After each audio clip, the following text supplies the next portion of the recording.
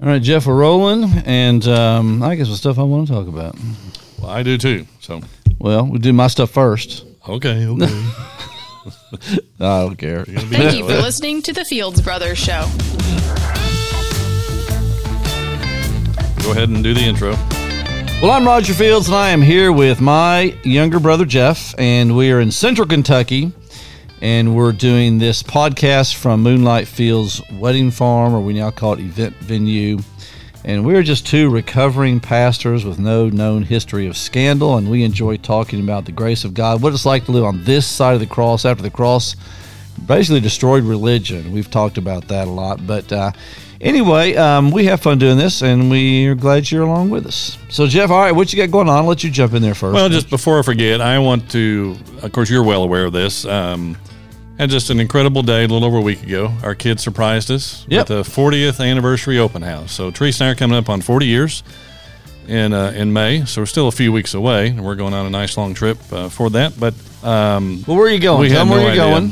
We're going to Alaska. Never been to Alaska. Yeah, and cool. Going to the land part and the cruise part and the whole deal. Of course, our mom and dad lived up there the first year and a half or so. They were married. Dad was in the Air Force, so we're going to try to go by the apartment building that they lived in. They moved to Niagara Falls, and then I was born. Yeah. I won't say anything about that. So what do you mean? What's wrong with that? He just kind of left it wide open for me, but I decided. Okay, well, all right.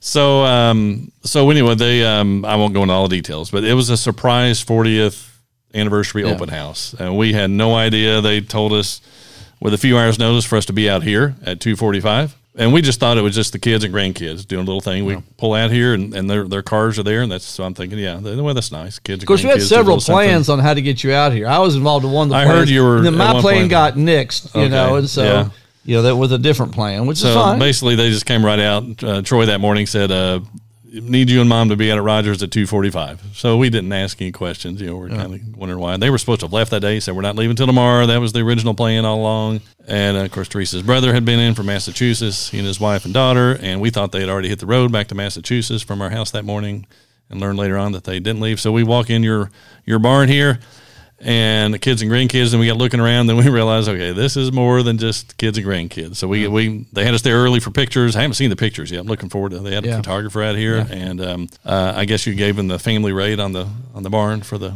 reception and all that. Or you I mean, I gave up a little bit of a discount. So appreciate that. Yeah. But anyway, just a great day, and just really touching to see how the kids work together. This thing had been in the works for months. I'm sure you knew that. Yep. And there was a private Facebook page that we had no idea existed until that day. And a lot of people showed up from all different phases of our life from years past. And, I learned that my kids are pretty good at deceiving and conniving and covering up. Doesn't that just give you a warm feeling inside to know that your kids could just lie right to your face? Train up a child in the way they should go. I mean, it just kind of tugs at your heartstrings, doesn't it? And we are, just another real quick, getting some response on our retreat in November. Okay. And got another email just on the way out here a little while ago. So, I mean, right now we're looking at probably 20 or 22 total, counting Teresa and I and Phelan and all this. And so, I mean, there's going to be a limit to how many. But again, if anyone's interested, November 7th through 9th in the Smoky Mountain area, a little south of Knoxville. And email me, Jeff, at thefieldsbrothers.com if you want more information. There's no cost to that, but you will be on your own for hotel and probably most of the meals. But no cost for the retreat itself. All right. So. Well, cool. Okay. I guess you know this, but I have been attending been a part of the Nicholasville Police Academy, Civilians Police Academy. How much more do you have to go on that? I've got, I think, another 2 weeks. I've got just 2 more to go. This Thursday and then next Thursday. That's it. I graduate. The last one's a graduation. So that will open up Thursdays for possible podcast recording after that. Yeah, Because I hear lately every time, can't do it Thursday. I got my police training or whatever. So yeah, I don't try to say it that way, but you don't think it comes out like that, but I want to talk about it for just a second. Tell you what, okay, I got an admission though. I think it's safe to say I'm not law enforcement material. Okay. First of all, it's been an incredible experience. It really has, and I have learned so much about so many different facets of law enforcement. But a couple of weeks ago, they put us in kind of a thing where we did a simulator, and we had to go. They had some of the people that were past graduates of the academy would come out and play roles, and they would be in a car. We have to go pull them over, check them out, and talk to them and see what they would tell us the situation. They ran a stop sign or whatever. And so they put me in the simulator, and they give me a gun and a taser.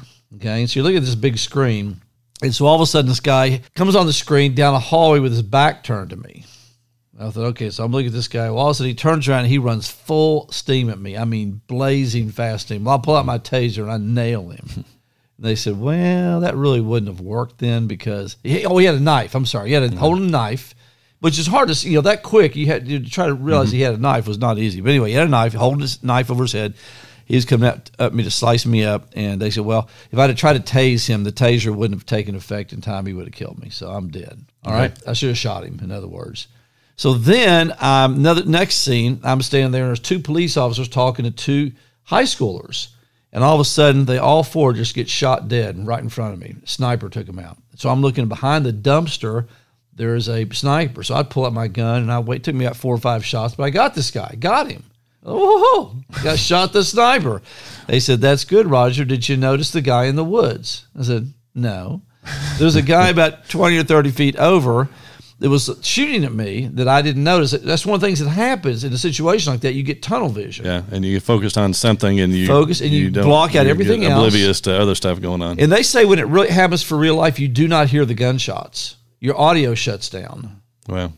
And they say also in a situation, it's hard to use your hands. It's hard to even pick up a pair of sunglasses because you lose dexterity in your fingers and when your heart starts pumping and all that. I can believe that. And so there's all kinds of things. So I got stabbed and then I got shot.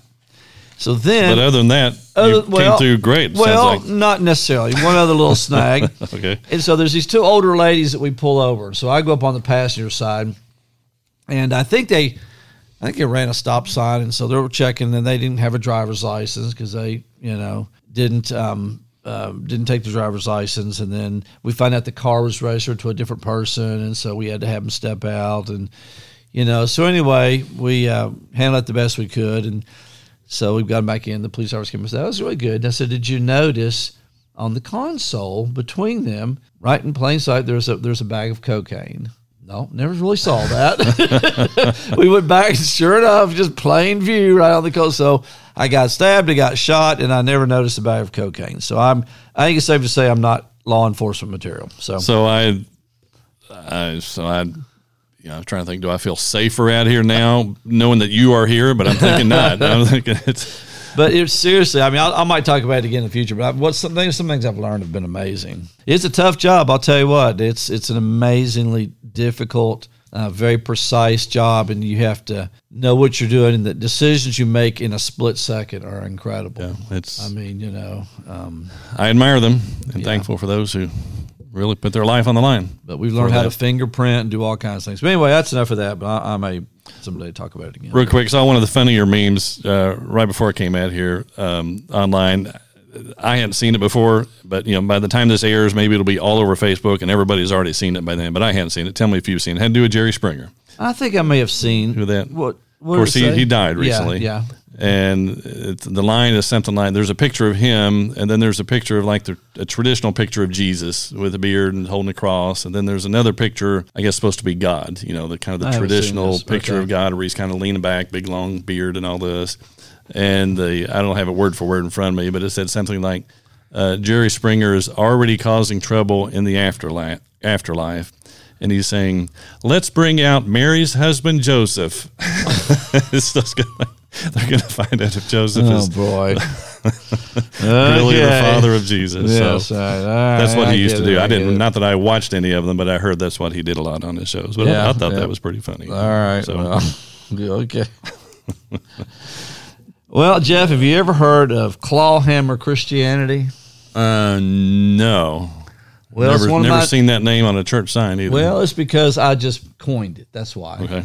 And, I love the scripture. One of the scriptures that we based our book on, actually. I'm going to write this down. Clawhammer? Clawhammer. Okay. I think Clawhammer is one word. Clawhammer Christianity. Okay.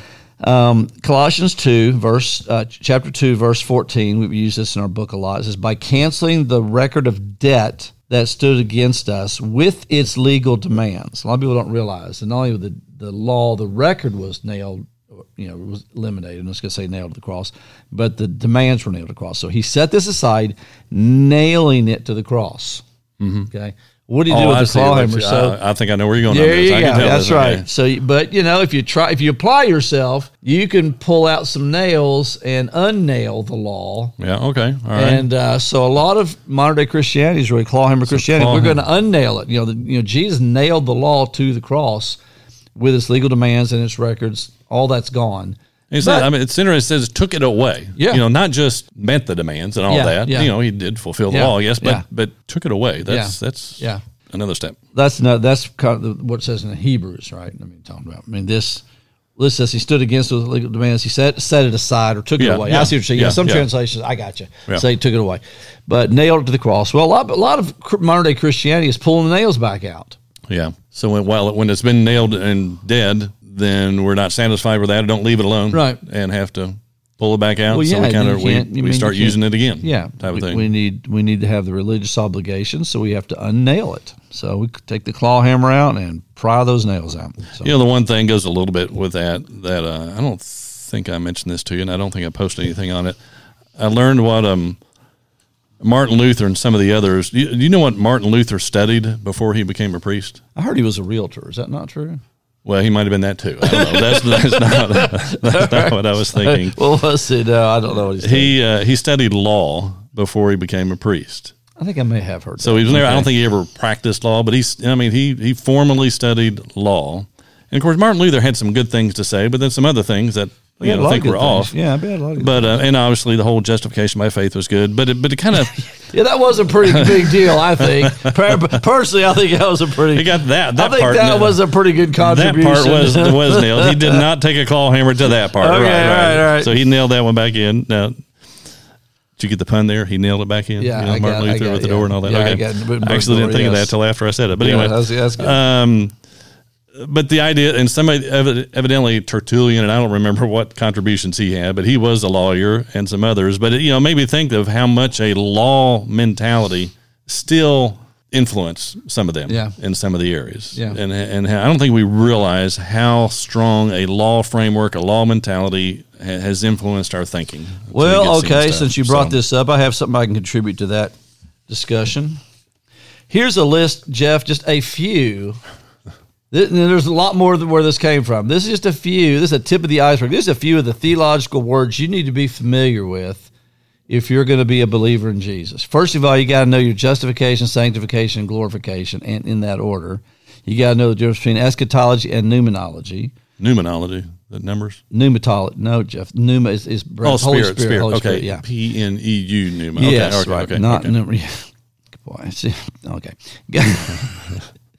You got to know that God is omniscient, omnipresent, and omnipotent. You got to know the difference between Calvinism and Arminianism, and you got to pick one of the two. You got to know what antinomianism is: propitiation, reconciliation, baptismal regeneration, and transubstantiation. You got to know that's a lot of shuns. Yeah, a lot of shuns. There's a lot of shuns. You started with a bunch of shuns, and a lot of shuns. So. And so somebody says, Roger, can I just trust Jesus and rest him? No, Roger. And here's you know why you can't do that? Here's the argument. Well, Roger, God gave you a mind. He gave you an intellect. He wants you to use it. Oh, really? So that means I got to know. I'm just saying we've made this so. That's too far. I agree with he gave us a mind and he wants us to use it and all that. But yeah, it's going a little bit too far. Anyway. So no wonder people don't get excited about the things of God when we say stuff like that. Have you got Steve McVeigh's new book yet? No, Have you talked to Mom about it? Okay, I got a little. Before you say that, I got something on that too. Okay, now I think we probably won't get in too much trouble to say that our mom is in her 80s. Okay, yeah. Most moms, Jeff, crochet, they knit, maybe make some brownies, do a little flowering. Not our mom. Watch soap operas or something like that. No. She's now studying quantum physics. That's her new deal.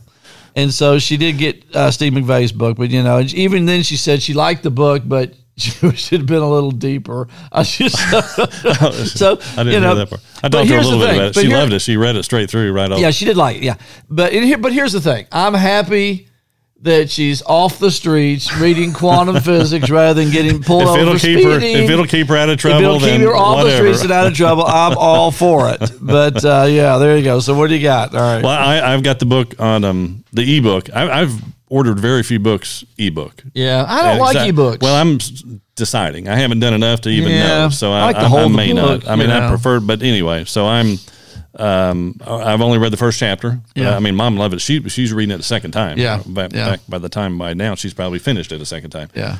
But the first chapter, very interesting, and we'll have more to say on it later on after I've read it and all that. But I think quantum physics has dovetails into a lot. It really is basically it's science and Christianity. Kind of avoid that word Christianity, but for lack of a better term here, science and Christianity coming together about how we really are more connected than we realize. Yeah. And so when you read about, okay, we're the body of Christ. Well, the body is connected. Right. Well, and just because you don't see it, doesn't mean it's kind of, there's a lot more reality than what we can see. And science is wakening up. That's what quantum physics is, little as I know about it, has to do. Steve had some quote, I don't have it in front of me, so I don't know it exactly, but on Facebook. I didn't find it in the book. I thought it was in the book, but then, or it wasn't in the beginning like I thought it was, but I remember now it's on Facebook. A quote from Nikolai Tesla. Tesla, yeah. Saying something to the effect of, and I'm going to butcher this, but you'll get the point, I think, that evidently he said that when modern day science learns to recognize and study the unseen or spiritual realm, I forget what he said, they will make more progress in 10 years than they had in the centuries I think before, I've read a quote or something like that. It really is, there is a lot more to reality than what we can see. Of course, as Christians, we say, but then, we say that, but we live as if it's not. And so, and the idea that there's a whole reality, and it's kind of like, I've never seen the movie The Matrix. I'm guessing you've seen that. I've never seen that. So some of the stuff that's pointed out there, I guess, kind of dovetails with that. I'm not. Anyway, okay. But that there's a reality, or in that term, a matrix that we don't sense. Jesus said the kingdom of God is within you, and so anyway. So the fact that matter in its core is energy. Right. That is a huge thing, and quantum physics has proven that. I believe beyond any doubt. I mean, I don't think there's even a discussion in the scientific world about that. And it does, and there's several things about quantum physics that are mind-blowing, and one of them is that the matter does change when you look at it. And it's an amazing thing. There's some scriptures that talking about, God, Jesus knowing us, the thing in Matthew, depart from me, I never knew you. We would think he should say, you never knew me. But said, no, I never knew you. And there are other verses that talk about God looking upon us and things like that I haven't stated that all that much, but I think comes into play with that. I don't know that I'm following the connection between quantum physics and that, but anyway. But the idea that the God looking upon us changes us. Oh, I see. Oh, I got you. Okay. Hey, one of the things that I think, if you're not going to be a believer in God, I got a little observation, okay? If you're not going to be a believer in God and you're going to put your faith, or you're going to believe that a big explosion, a big bang, created everything, then you got to be a lot more grateful, I think, to this Big Bang than what I've seen people who believe in the Big Bang in the future. Let me give you one kind of cool example, okay? This Big Bang was a pretty smart bang, okay? I mean, would have, now one of the things... It's not just your run-of-the-mill usual Big Bang. No, it's not just your run-of-the-mill usual Big Bang. I mean, aside from the fact that it somehow was... there was nothing there before it banged. We don't know what made it bang. Okay, aside from that, one of the many amazing things that happens on this planet, that happens in biology and physics and all that, but when water in a pond begins to freeze, okay, the water gets more dense as it gets colder and begins to sink. All right. Okay. When it becomes ice, it goes back up. It floats. Ice is less dense than water. It then creates an ice cap over the lake, which basically insulates the rest of the water from being frozen, which allows the fish to swim around all through the winter. Die. Now, that's pretty handy, because the alternative would be that it would freeze from the bottom up, forcing all the fish to go to the top and lay on top of the ice throughout the wintertime, which would kill every fish the very first winter we ever had. All the fish of every freshwater in any climate that wasn't a tropical climate would be dead. Oh, that is some big bang then. They did. The bank figured that out, that we got to make sure. I mean, that is an amazing fact of science, that water acts that way. And because it acts that way, we still get to have fish when spring comes around. So anyway, we'll be eating plenty of fish up in Alaska. I think salmon. I hear they have some salmon up there. Have you ever heard that? So yeah, of course we have. You heard supposed to be really good salmon. Yeah, I've heard that. Yeah, of course, you know my fish story. Have you heard? Did you read my Facebook post? Oh yeah, your fish getting. Yeah, I have 5 koi and several goldfish. We saw a great blue heron violently snatched out. This bird is enormous. I've seen some over there near Tate's Creek Shopping Center. We used to go to a doctor over there, and there's a little creek that runs back there, and I've seen them. I mean, this thing's probably at least 4 feet tall. Yeah, I mean, the body's not huge; just got long legs and a long neck right, and a huge beak. Yeah, and this thing swooped in and ate every one of our fish. So you saw it actually swoop in? No, I didn't see. I saw it after the fact. Okay. I mean, we saw it, and then our dog went crazy. It's probably not so thin anymore after eating all your fish. Everybody says, well, he's really a big bird. Well, we don't know how big he was before he came to our place. He's big now. He's big now. And now he comes and sits on the roof and every day and looks down to see if there's any more fish. Well, Jesus said that He thinks the Heavenly Father, our Heavenly Father feeds the birds of the air. I think it's sparrows. You say the great blue herons that he mentioned. I think just said birds. Okay, well, specified just birds. So God. My dog. You got a problem with God feeding the heron in your pond? Huh? Yeah. Well, my dog Sedona goes nuts when this. I mean, we've never seen her just go this crazy. I mean, she's trying to jump through the glass door. So you've been Googling how to scare away blue herons and all this stuff? No, I threatened to shoot it, and everybody let me know that it's a protected species. 6 months in jail and thousands of dollars fine, so I can't shoot it. But anyway, can I point out another? This one. Yeah. I've just kind of got random things for this. Maybe I got some other stuff for maybe the next podcast that kind of all comes together. But someone shared this the other day, and I hadn't thought about this. But the idea of the trauma that comes from people being abandoned. Yeah. A lot of us, all of us, to some degree or another, have some type of the term I think is abandonment issues. Yeah. And of course, some if it's children, loses their parents early on, it's more pronounced and that type of thing. But what I never thought is the way the story in Genesis is told, and we talked recently about, after they see him, God still went toward them. God didn't hide from them; they hid from God. Yeah. But that's not. Most people don't remember the story like that. Most people in church are thinking, okay, God created us, we sinned, and then God turned His back on us. Yeah. And abandoned us. That's not really that is kind of a form of abandonment, to where we think that God gave up on us, or at least initially gave up on us, and God turned His back on us, and God didn't want anything to do with us because we sinned. Mm-hmm. I mean, I don't think we, things like that, I don't think we realize how they sink into the psyche of people. Mm-hmm. And then little kids hear that type of story. You know what happens to kids that go through abandonment? I've been learning this recently. I saw something recently I saw some video about the guy from this guy was in, I forget the name, was in Nazi. I don't know if it was in Germany or another place or what. I don't think it was in Germany, some other country where the Nazis, and his mother had been, anyway, and some of the issues that came from that. Well, when kids go through trauma of rejection or abandonment, they become wired for survival, not for connections. So what that means is, when you later on, when they have a relationship with you, even when they get married or whatever, instead of being very closely connected, they're always making sure they can survive. They're always looking for ways to make sure, and that's why sometimes they'll lie or they'll do things they shouldn't do to hurt the connection they have with people, because that's not the way they're wired. They're not wired for the connection. They're wired for survival. And they're always thinking, okay, am I going to make it? How am I going to make it? And they don't realize they're wired that way, because that's their framework. And there's a lot of, I believe that it makes me think also of the verse, Jesus in John 14, I will not leave you as orphans. Yeah. Then at the end, I will never, never will I leave you, never will I forsake you. And lo, I am with you always. Yeah. And so, that's always been the case. And like the end of Romans 8, nothing can separate us from the love of God. Yeah. People need to really get that down in their hearts, that no matter what happens, there's nothing in heaven and earth, or nothing, in anything, all creation that can separate you from God's love. And so much of our teaching that goes on so many times is, it wouldn't overtly say God's going to leave you, but just the idea that, you're out of fellowship with God, or God's going to turn His back on you, or God's kind of disgusted with you or disappointed with you is another form of that. Yeah.